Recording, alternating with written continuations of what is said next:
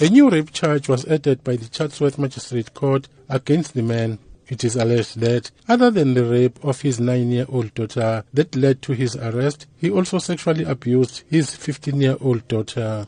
It's alleged the sexual abuse of the 9-year-old started when she was only 7. The last incident of rape allegedly took place on the 1st of March this year. The arrest was made after the young girl had reported her ordeal to her school teacher.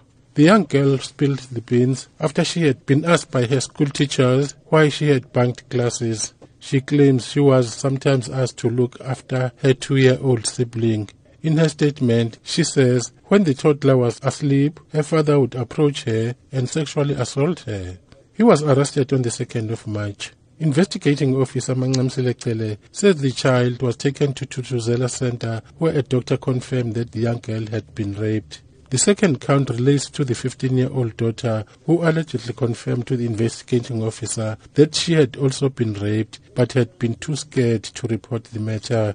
The court was told that a confirmation statement from the second victim would be submitted at a later stage. The accused denied having any previous convictions. However, the investigating officer told the court that the accused had previously been convicted of assault between 1982 and 1989, and he was sentenced to 4 months imprisonment, suspended for 3 years. He was also found guilty of being in possession of dagga and discharged on a warning.